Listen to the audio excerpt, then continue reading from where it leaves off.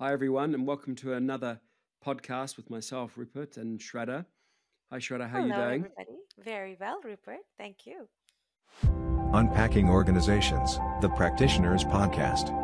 Sponsored by OrgView. See tomorrow's business today.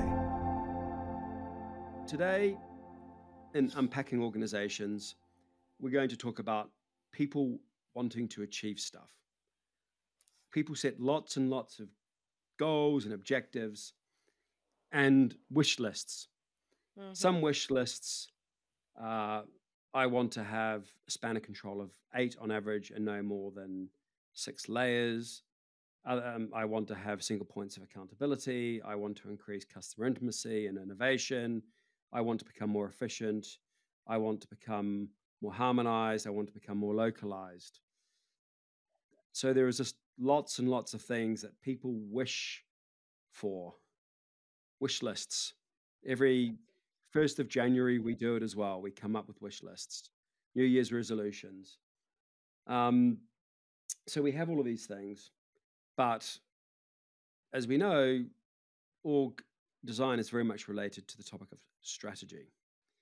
And strategy, they say, is all about choices. You can't have it all, and you need to have a coherent set of activities that you need to do and a coherent strategy that's differentiated versus your competition. So, strategy implies, like life, it implies choice. You can't be all things, but we have these wish lists. Um, so, Shradha, how do you think about squaring the circle on this, and how can we give some vocabulary, some words to help people? Right.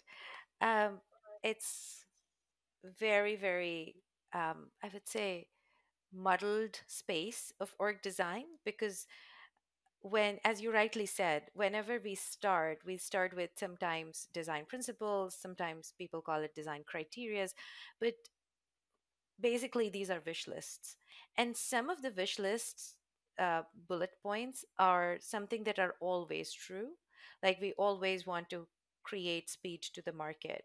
There's no organization which would say that we can go slow.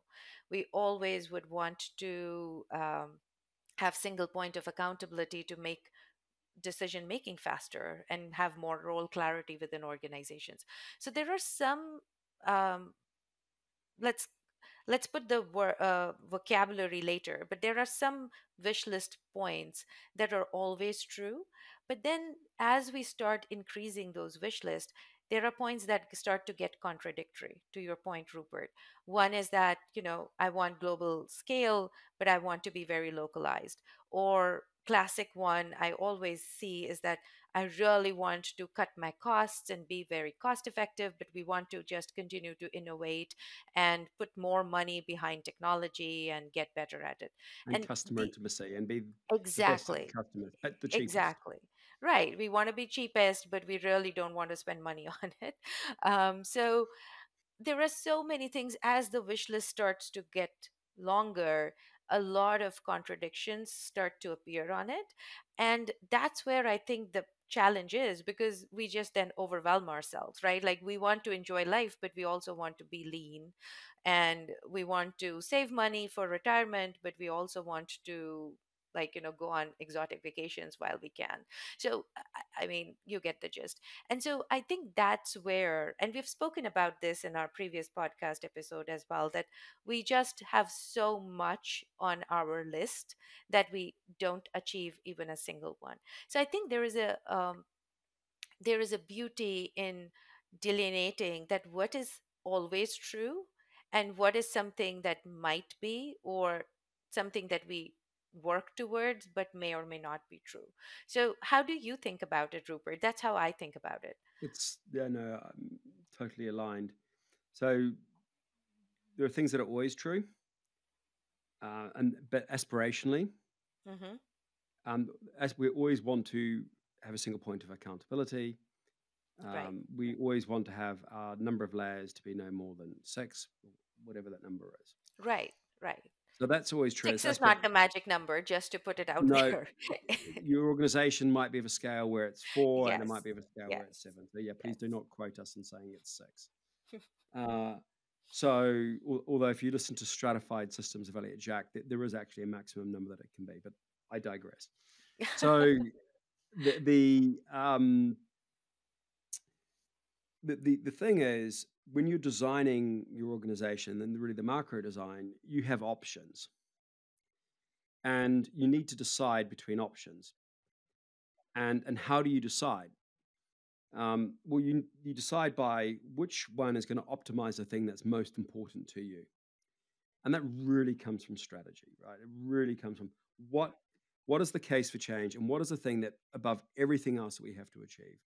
And some of the options are like, we want to be a product based organization or a customer segment based organization. We have to organize as geography, like very, very high level macro. And those are the options and choices. And then it continues to cascade down. But I'm just saying that, those are the choices that you're talking about. Exactly. And Mhm. so when we have our choices, then how do we decide? Well, we need some criteria to decide, because and those criteria are things that are mutually exclusive to each other and contradiction to each other, or at least they're not as consistent.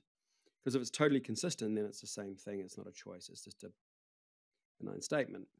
So if you're saying it's all about the customer and customer intimacy, and it's all about efficiency and cost efficiency and operational effectiveness, you are in contradiction. Those two things are in conflict. Which one wins? And it's about winning, and it's about selecting and choosing. And so the terminology is the criteria are the things that are mutually exclusive, that aren't always true, the things that are particularly true for you.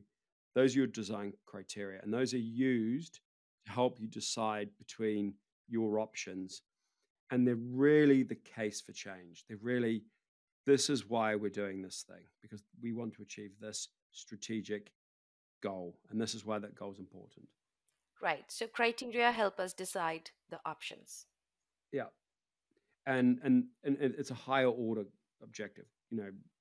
Right. If you're suffering because of product development and you're being outcompeted because of you're not bringing product to market fast enough, a new product to market and what have you, and that is your case for change, and that is your big burning platform, then that becomes, say, your criteria number one. You are going to create an organizational structure around that, maybe with agile teams, integrating, um, engineering with branding and everything else, so you can get product to market faster, and that will drive that. Whereas if it's all about efficiency, then it's all going to be, what's the streamline? You consolidate, you globalize, you have big and it's about that efficiency, and you're really tracking what's your margin, between your revenue and your price, and then how do you make things more efficient, and your SG&A costs relative to. So you're just optimizing different things. So so if you've got criteria, the ones that are always true, that are aspirational, they're principles. They're principles you're trying to adhere to. Now, unfortunately, we don't always adhere to everything, because there are exceptions, and there sometimes exceptions are there. You have rules and you have exceptions. So think of the principles like a rule, and then what's important is to say, we are breaking this rule. Are we comfortable? Are we comfortable? And we need a span breaker here, da da da. We're not at 6, we're at 7. This is why. Um, you know, are we comfortable with that, right? And it might be some very good practical reasons why you have to break that principle. So it's a conscious choice that you're making rather than just saying that, we are creating the rules that apply for everything, because that will never happen, Yeah. right? And a single point of accountability might be another great Right. example, Exactly. where I've got, you know, the salesperson and the supply chain, head of manufacturing. They are both accountable for managing costs and inventory and price, and the longer the run lengths, the more efficient your um, manufacturing is, and you want to be responsive, and you want slow run lengths so you can be more responsive to your customer. So, and then inventory is impacted by this. So who's responsible? Both impact it. So do you make it the CEO, or do you give joint responsibility? That's a practical thing where there's just inbuilt tensions, and that happens. The principles are great. Now, if you have a principle, it helps to quantify it and turn that into an organizational metric. So when you're doing the org design, then those principles become metrics. So you can measure it, then you can see the exceptions, and that's what nice. And then you can bring those exceptions to the surface and say, are we comfortable that we're breaking this rule here? Because it's a really important rule. Because how's it really going to work if there's dual accountability? Is this going to be a fight?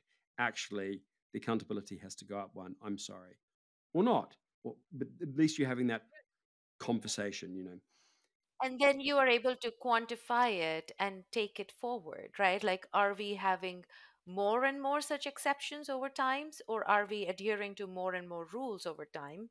And that also tells the health of the organization. So I think sometimes we just go to these metrics to look at the organizational health without looking at that what was our design principle because of which we created this org, and what was our criteria. Are those still true? And that's why these metrics really make sense, because otherwise we just track metric without having a story behind it. So I think that is a great in my mind, it makes a lot of connection that Yeah. ways. And then at the end of the day, if you want to judge the success of your organization, say, did we design the right organization and was it effective? Well, then you can go back to your criteria. Did we achieve those things? If we did, congratulations. Now, if the strategy's modified and changed, then your org design's going to probably have to modify and change. Doesn't mean you might have got the org design right, you got the strategy wrong. Well, that's not the org design person's fault. Not that there's a blame game here, but it's just a way of thinking about that. And so there we go. And it was actually in my first edition of DDOD. I had the two terms, but I didn't explain them very well. And then I had colleagues, as we were training clients and doing work, they really nailed me. They really hammered me to get this right. So in the second edition, that's why I spent so much time on it, because I was a little bit confused as well between these two things. So thanks for picking this one up, Shradha. Well, thank you for explaining it. I'm pretty sure that a lot of our readers will have a lot of takeaway from it. So what's your one takeaway, Rupert, that we you want Language listeners matters. to take? Hmm. In org design, we have very, very clear terms for very specific things. Hmm. And a lot of what we're trying to do here is get terminology clear so the thinking's clear. So, these terms are used for a reason. Criteria versus a principle. You're designing for Right. both. They're quite different.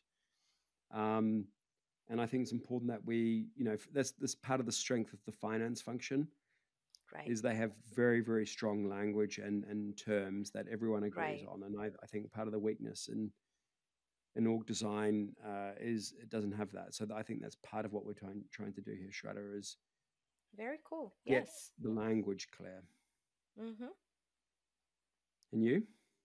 So my one takeaway would be that create that common red thread between these, right? Strategy then gives some kind of insights into your design criteria, that gives some insights into your design principles, that gives insight into your what metrics you should be tracking on. And if you think that there is a red thread going across, then I think we are doing a good job of it. So I think that continuity and connectivity is important as you go through this cycle. So that's my takeaway for our readers. Amazing. So I feel that if you're listening to this and if you like it, please let us know through LinkedIn. We really would hear your stories and how you are implementing it into your day to day. And like it and subscribe it in wherever you receive your podcast. Good. Yep. Please subscribe, everybody. That's the name of the game of these podcasts. And share. Yes. We're Yes. metrics driven people, so we track the metrics. So, but Yes, the biggest thing absolutely. is I'd love subscribers to go up. The thing that I would love to go up the most, Shradha, is stories that we hear of Mm, actually people finding it useful and applying. Exactly. I We would love if to you hear the find it stories. intellectually interesting and you haven't applied it, then we've kind of failed, I think. I agree. I agree. Our takeaways are for you to apply it. And so let us know, how do you do it? Thank you all. Take care. Thanks, Shradha. Take care. Until Bye. next time. Bye, Rupert.